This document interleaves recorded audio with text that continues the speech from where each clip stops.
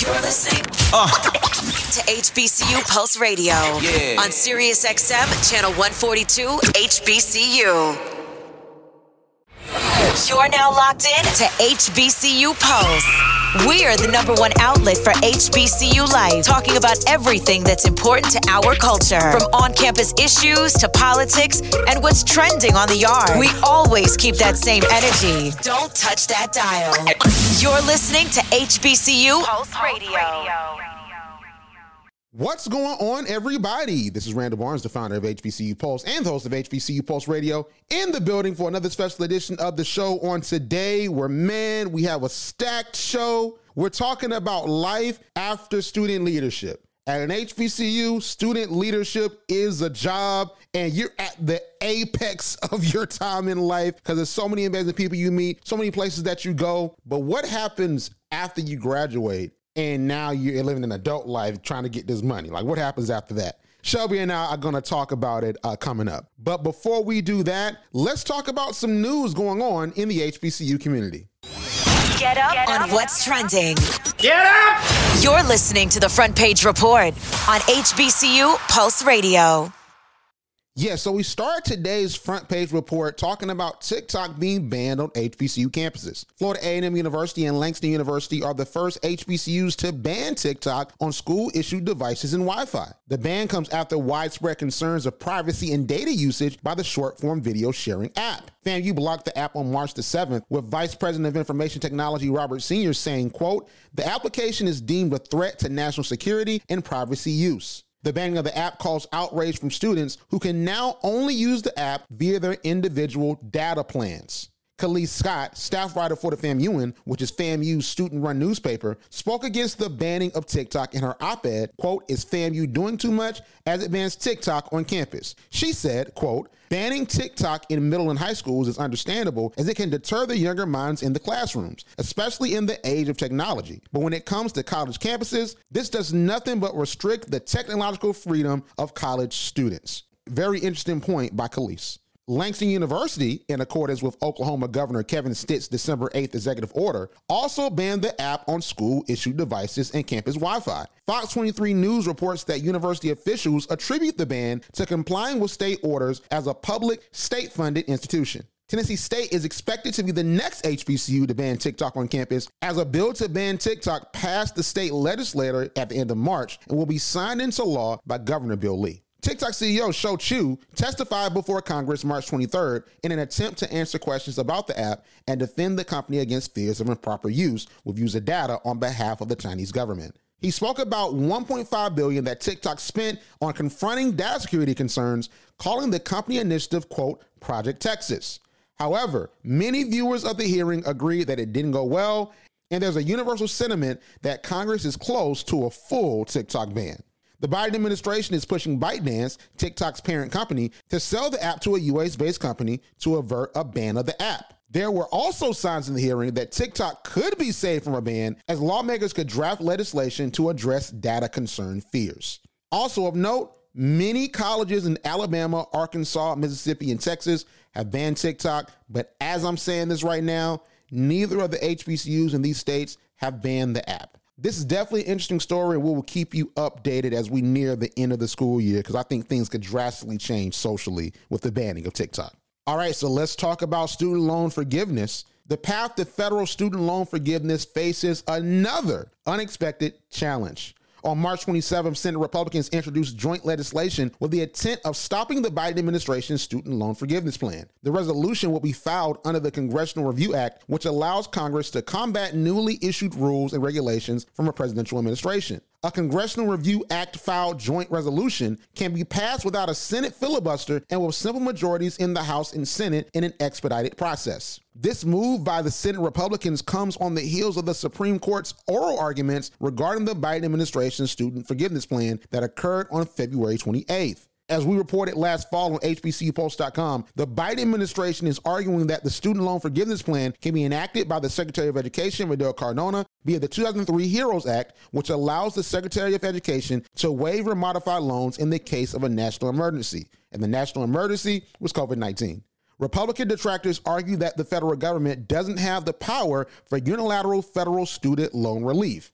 The program was paused in lower federal courts due to the two aforementioned Supreme Court cases that oral arguments were heard for at the end of February. The joint legislation is guaranteed to pass the U.S. House of Representatives, where Republicans hold a 222 to 213 majority. However, the Democrats retain control of the Senate 51 to 49 by flipping the once Republican Pennsylvania seat currently occupied by Senator John Fetterman and retaining Senator Raphael Warnock's Georgia Senate seat. The legislation, because of this, could stall in the Senate, but Senate Republicans would only need 2 Democrats to vote in favor of the joint legislation. Still, if the Republicans do get the measure to pass the House and the Senate, it will head to President Joe Biden's desk to be signed into law. President Biden will certainly veto the legislation. To override the president's veto, Republicans will need a 2/3 majority in both the House and the Senate, which is unlikely to occur with the current makeup of Congress. However, the action signals that Republican leaders look to use legislative action to foil passage of the student loan forgiveness plan, which would forgive up to $20,000 for federal loan borrowers.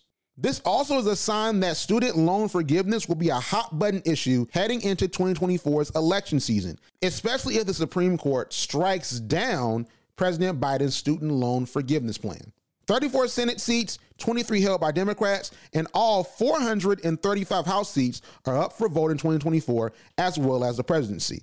A shift in either party's direction would signal a lot on the viability for student loan forgiveness in the future. Of course, we'll continue to update you on this story, as well as HBCUs banning TikTok on campus as more information is presented, so make sure to head over to hbcupulse.com. Coming up, Shelby and I have a real conversation about life after student leadership. Trust me, you do not want to miss what I have to say. You're listening to HBCU Pulse Radio. Don't go anywhere. Yeah, you know I am, right? Yeah. HBCU Pulse Radio will be right back after this commercial break.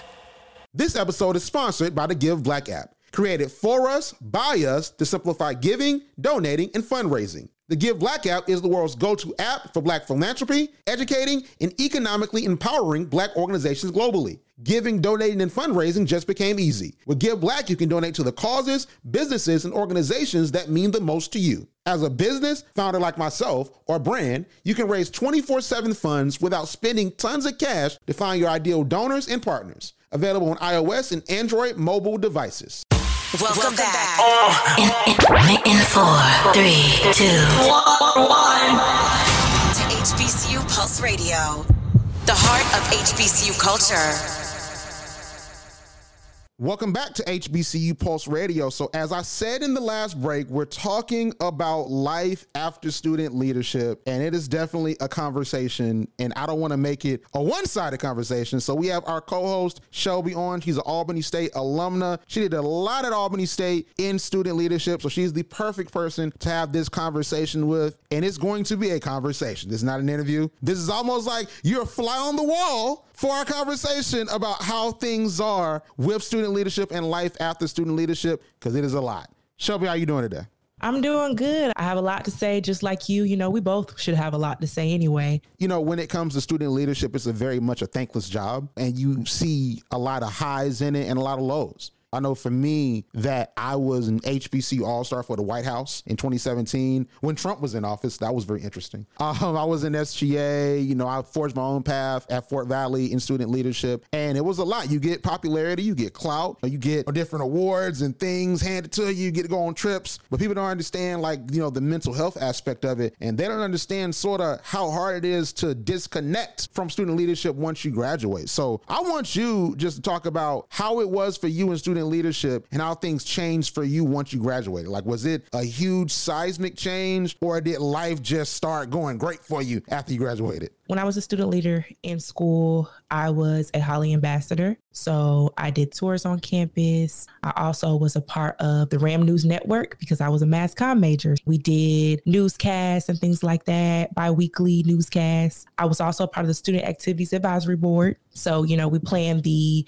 homecoming concerts, homecoming events, most of the on-campus events that happened. I was on the radio station. I was involved in a lot of things. And so in the beginning for me, it was just trying to figure out what I like to do, what works for me. And then I always tried to be involved in organizations that kind of related to my career path. because back then I really didn't know. I didn't know if I wanted to be a news anchor or be on the radio or do public relations or marketing. I had no idea. So that's what it was for me. So my point was to make sure that I was involved in whatever I was interested in and then figure it out along the way. So once my junior year came, things got a little bit, I minimized my organizations just to kind of focus on what was more important to me. Student Activities Advisory Board, SOB, was everything. I loved planning events, things like that. I enjoyed the radio station, but it's just other things that I just had to let go to kind of focus on what I wanted to do. But then, after graduation, it was just kind of the situation where I gave so much to ASU. I was involved in so many things, went on so many conferences, helped recruit, being an ambassador, things like that. And then when I graduated, I had job opportunities, but it wasn't anything that just screamed what I wanted to do. It really I was in a depression, honestly. And, you could easily say, my mom always would say, well, you just graduated in May, like, give it time. It's not going to happen overnight. But then you got friends and other student leaders that that graduate and then they're starting off in their jobs with 60,000 K and all this stuff. And then you just looking. Like, it's not me, but I gave so much to ASU and I always felt like I had nothing to show for it. Basically, that's what I used to say. But eventually it started looking up. How did you confront mental health as you were a leader on campus doing all the things you were doing? And how did you confront mental health once you graduated? Because you talked about how you hit a depression, you hit a low after you graduated because you were trying to figure out what was next. So how did you confront that? I would say prayer, to be very honest, prayer and just trusting that it'll all work out. And then using my connections, using those connections that I created and that I developed when I was in school with my advisors and different people, finding out what's out there, what opportunities could possibly be for me. So sometimes a closed mouth doesn't get fed. So yes, I was in a depression, but who am I asking that may know of some job opportunities? Who did I ask? Who did I talk to? No one. So I had to realize, okay, well, let me just call some people up, those connections that I use, those relationships that I made. Let me call them up and see, okay, well, do you know about any opportunities? Or this is what's going on. This is how I'm feeling. What do you think I should do? So just using those mentors and those connections that you've created to help yourself, move forward, because you never know who can help you. So I would say that's definitely what helped me move out of that transition to that depression and then actually seeing the light and knowing that everything is going to be okay. I think that's real. I know for me, when I was at Fort Valley, I didn't really start feeling down about the prospects of what was next until I would say 2018. That's when I really started feeling it because I was so enthralled with the experience. What helped me out when I graduated and I started to deal with like mental health in a real way is I got a therapist. And a lot of that stemmed from, and sometimes you see your classmates pass away and that makes you look at life differently. It makes you think about things differently. And even us being so young, we're in our 20s. So, it really freaks you out when it happens. So I know that after, I saw one of my classmates pass away, I got a therapist. And then I looked at my job at that time and I realized it was causing a lot of stress. And my mom kept telling me, you don't got to do this. You don't got to do this. And, I eventually did quit, but it's not like the thoughts went away. It's not like, everything was magically better after that because I still was trying to build a business in HBCU Pulse. And I realized that the processes of how I look at things, I'm so used to the work because that's all I did in college and even what I did when I was in high school trying to write these books. So I changed the thought process and I worked on setting those boundaries, not only for myself, but for other people and trying to find out what I enjoyed and starting to more so enjoy the process, enjoy the freedom and trying to enjoy not always being in a work mode, which I'm still working on to this day. But I think that's one thing that helped me is that really prioritizing my mental health. I can do better with physical health. I can do better, but prioritizing my mental health and really setting those boundaries and understanding that I don't got to work 24/7. I like that you definitely explained that student leaders, we don't know when to sit down because we don't. Like me being in that moment of not having anything to do and just waking up and just not having any plans, not having nowhere to be, not having a meeting to go to. It was kind of like, well, wow, like I really don't know what to do with all this idle time. So it just kind of stressed me out even more because I'm used to moving. I'm used to going. I'm used to my calendar being booked. Like what's going on? But I appreciate that time that I had because I was able to really figure out what I want to do because I'm not just about to take any job, especially when I know that I'm not going to enjoy it. So it really helped me prioritize what's important graduation, helped me, I had time to rebuild my resume and figure out what I want to put on there, what I want to take out. It was honestly helpful. So I'm grateful for it. So let me ask you this. Do you think that like your friendship and your sorors, do you think that helped you in the post-graduation process? You know what, Randall? That's a really good question. I do feel that me gaining my line sisters was definitely something that has helped me post-graduation because we all came from different walks of life. It was just, we're all just so different in our own special way. So we kind of help each other and boost each other and motivate each other in our own different ways. So I will say like that is one of the best relationships I built was with my line sisters because like to this day, they just get the process. And some of my line sisters are kind of older than me. So it just kind of works because they're in a different space in life. So I can look at them because they were just there 2 years ago or 3 years ago. So they know how to kind of help me in where I am right now and what would work best. But I will say as far as relationships outside of my line sisters, definitely making those connections with my other friends that I created, the other organizations that I was a part of definitely have helped me now. We've helped each other. I have a friend that just got hired on at Albany State University and I put her name in there because I just spoke on her character, her personality, things like that, how she'd be so great for the job and it worked out. So yes, it has definitely helped post-grad. I truly believe those relationships that you create in college and those connections, and you may not even talk to the person every day, but it's just somebody that you can call on and be like, hey, I need a favor. Do you know this person? How can you help me with this? Like it just always works out like that. So I feel like that's very important. Student leadership is great, but if you're not creating relationships with those people that you can use, because you never know what you're going to need, then it's kind of like not pointless, but you're not getting the full experience. Oftentimes in student leadership, it gets real cliquey. It's almost like a caste system, just a very political system. And that's something I didn't really like about student leadership. And I didn't like the fact that sometimes it felt as if in student leadership, like we were like the upper echelon and everybody else was like the normal people. And then you had the folks that were quote unquote normal people, the folks that didn't go to SGA meetings, that wasn't a part of the campus activity board or SOB, that weren't Greek, that were like, oh man, it must be nice up there. Or, oh, I thought you were mean. I didn't like that because that might be the reason why I feel like, man, I'm just out here by myself. That might be the reason why they might have thought, Randall in SGA, he writing books, he must be mean. No, I wasn't mean. No, I'm out here just chilling. I'm just like you. So I think that might have been a thing where it's like student leadership to a point sort of puts a bubble around us and it makes folks think, oh, they're elitist. They think that they're so good because they do all this stuff for the school. Like, do you think that is a thing, or is that just my experience? Because it might just be me. I do think the click part is true to a certain extent, but to me, I feel like on the other end of it, it kind of gives people something to look forward to, because when you were a freshman, you remember those student leaders that just had that name, had that title, they had that character that you strived to be similar to, or you strive to be up there or be respected how they're respected. So I feel like to a certain extent, it's inspirational. Like that's what creates the next leaders. So yes, it can be cliquey, but I also feel like on another hand, it's helpful because students need to see that. Because I feel like now, we're not even gonna get into now right now, but it's like the student leadership level is not the same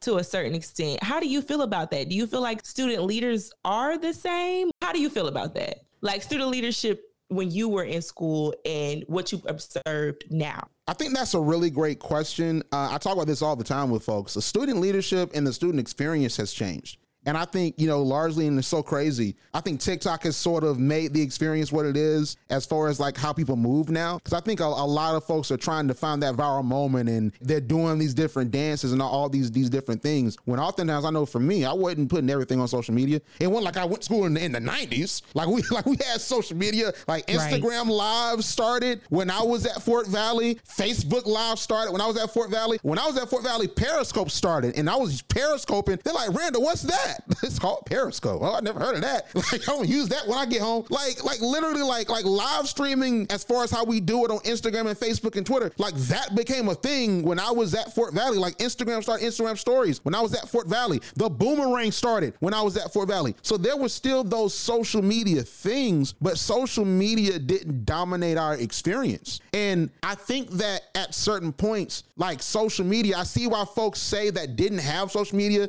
the way that folks have it now. I see why they say y'all's experience is so much different because we didn't have those phones back when we were in school and we used to be outside. We used to do X, Y, Z. We used to create memories. I don't think we do because social media is there and you scrolling through TikTok. And then if you at the function, you trying to record Shelby and the Zetas strolling for your TikTok. This is how lit my school is. I think that changes things. I think a lot of folks now are trying to compare their schools to others. Now, we did that too. I can speak for us. At Fort Valley, we were like, man, fam, you seem so lit. Like, oh my gosh. Like sometimes we were like, man, Albany doing that. We should do What's Up Wednesday. Like, you know, we used to have those conversations. But I think it's going to another level, and I blame HBCU Pulse for it. I blame HBCU Pulse and sort of that social media culture of let me compare my experience to Shelby's in Albany. Let me compare my experience to CDK and Horatio at North Carolina A&T. So then when you're comparing and you see TikTok, you see what's on HBCU Pulse, you see all these different things, especially when you're in student leadership and you're meeting folks from so many different schools, you look back at your school like,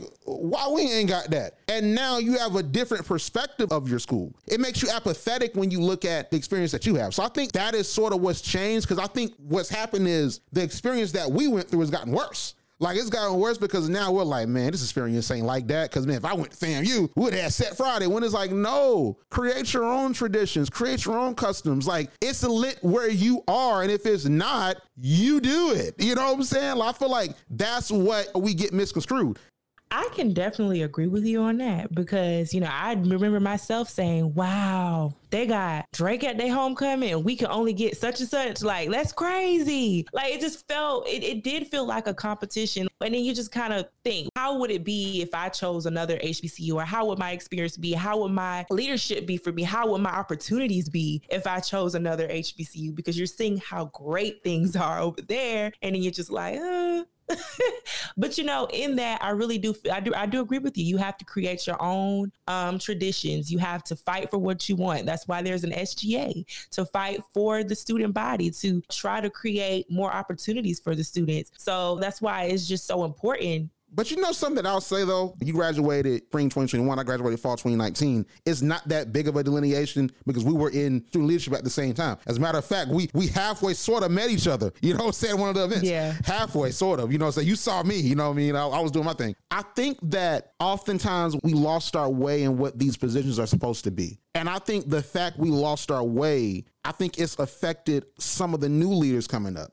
Because, and even the perception of what leadership is supposed to be. Like when I look at world politics, especially United States politics, one thing I start to say is that politics is a slow process, but we have to be involved in that process to see it through, to make the changes we want to see happen. It's a presidential election every 4 years. It's a midterm that happens. It's other elections. You got to be active in all of it to enact the change that you want. But you can't get mad if you're not enacting the change and like, oh, they're not doing what they need to do. You have to be a part of that process. I think it's like that for HBCUs and in college especially. There's a political process at our HBCUs and in college. Because if you want a homecoming, you might have to have a campaign where you raise student fees. It might have to be a conversation where this SGA president or this SOB president meets with this promoter and now they're the person. Or it might be a process to make different things happen in leadership. But I think that because of social media, because of comparison culture, even when we were in school, we think these positions are something totally different. When in actuality, an SGA president is supposed to advocate.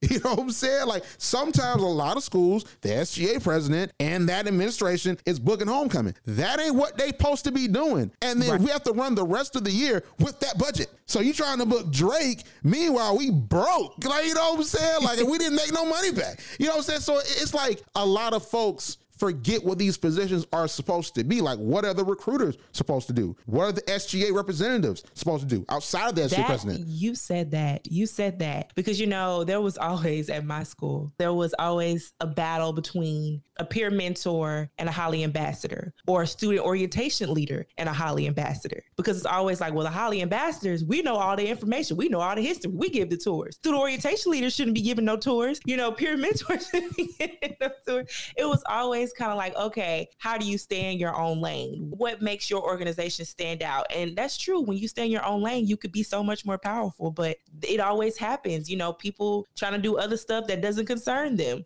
Focus on your organization and what you're supposed to be doing. So I agree. But I even think for the students having an understanding of what student leaders are supposed to be doing. Like, I think that's a big thing. Like, students understanding what other student positions are supposed to be and the change that needs to be enacted. Another thing I see that's different is when you look at elections, right? Like, I've been doing elections for 3 years. I'm retired as of this broadcast, this radio show. I ain't doing it no more. But one thing I started to see change after I graduated and I was doing these elections is that a lot of folks didn't have a platform. Like, when you're campaigning for these positions, what are you going to do? Because the thing that people don't understand is that when it comes to student elections, because it's election season right now, like, what happens in an election is you present your ideas. Not, oh, I look so nice. Look at how great I dress. I'm a part of this organization. You present your ideas in a way that's sellable to your electorate. Then that said electorate votes for you or somebody else based on your ideas. Then you implement those ideas. Oftentimes, we see the homecoming part implemented for some administrations, some leadership positions, but those other points aren't. And then there is not, at some of our schools, because the other schools there are, but at some of our schools, there's not a check and balance for, okay, like, you didn't do this, you didn't do that, you didn't do this, you didn't do that, so I'm going to call you on that. And I think that that's bad because that sets a bad precedent for leadership. Because that's not how politics works. That's not how leadership works. And when I look back at it, as now I'm graduated and I'm running HBCU Pulse and I'm seeing these different things and I'm working with folks on their platforms and their campaigns, I'm like, what do you want to do? Because if you don't know what you want to do, I'm pretty sure the student that is not going to the Senate meeting is not going to know what you want to do or what that position entails. Like, I think that oftentimes that's the problem. We're losing recipes. And if we losing recipes, folks gonna make some different recipes that ain't all that good. I think that that's what's going on right now. I think that that's the bigger change, is that it's not only about knowing the role, it's about knowing the function to me. But Shelby, this was great. So where can we find you on social media? You can find me on Instagram and Twitter at LotusLove_LLOTUS love. Make sure to follow HBCU Pulse on Instagram and YouTube at HBCU Pulse, Twitter and TikTok, the HBCU Pulse. Subscribe to HBCU Pulse Radio wherever you get your podcasts. And one more thing. If you'd like to donate to HBCU Pulse to help us bring more stories like this to the HBCU audience, you can Cash App us at $HBCU Pulse or visit paypal.me/HBCU Pulse to support us. Any support will be greatly appreciated. But thank you for tuning in. And as always, we'll see you on the other side and we'll catch you next week. Like what you hear? Yeah. Subscribe to HBCU Pulse Radio on Apple Podcasts, Spotify, or wherever you get your podcasts. Also, head to HBCUPulse.com to stay up to date on what's going on in the HBCU community. Thank you for listening to HBCU Pulse Radio.